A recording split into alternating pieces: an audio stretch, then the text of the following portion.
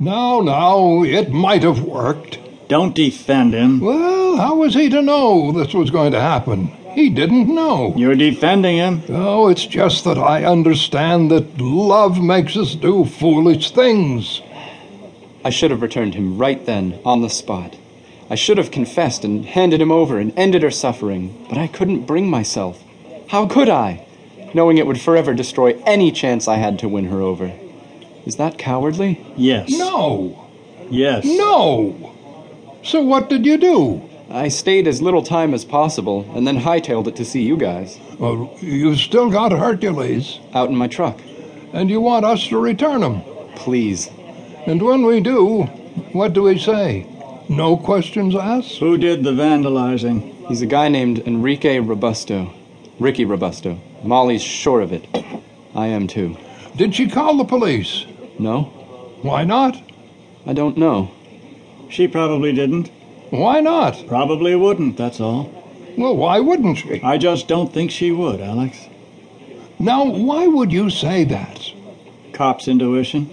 I know how people think. Oh, you just think you know. Anyway, she didn't while I was there. So, guys, please, what I need is an intermediary, someone I can trust, who will do me this terrific favor. Please. Oh, what do we say when we return it? Say anything you like. Say you found him crawling along the side of the road or in a ditch.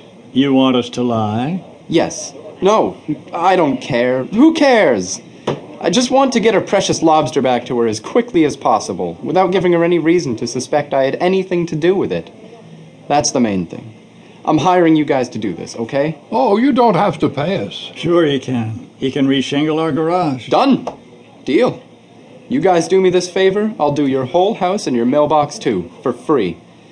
You'll return him right away, right after breakfast? Yes. No. Why? This is torture to her, Captain. Isn't that what you were after? No, not at all. I just wanted to give her a twinge of it, of the feeling of desolation. Even so, it'll have to wait until this afternoon. This afternoon? I have a doctor's appointment. Well, what time is that?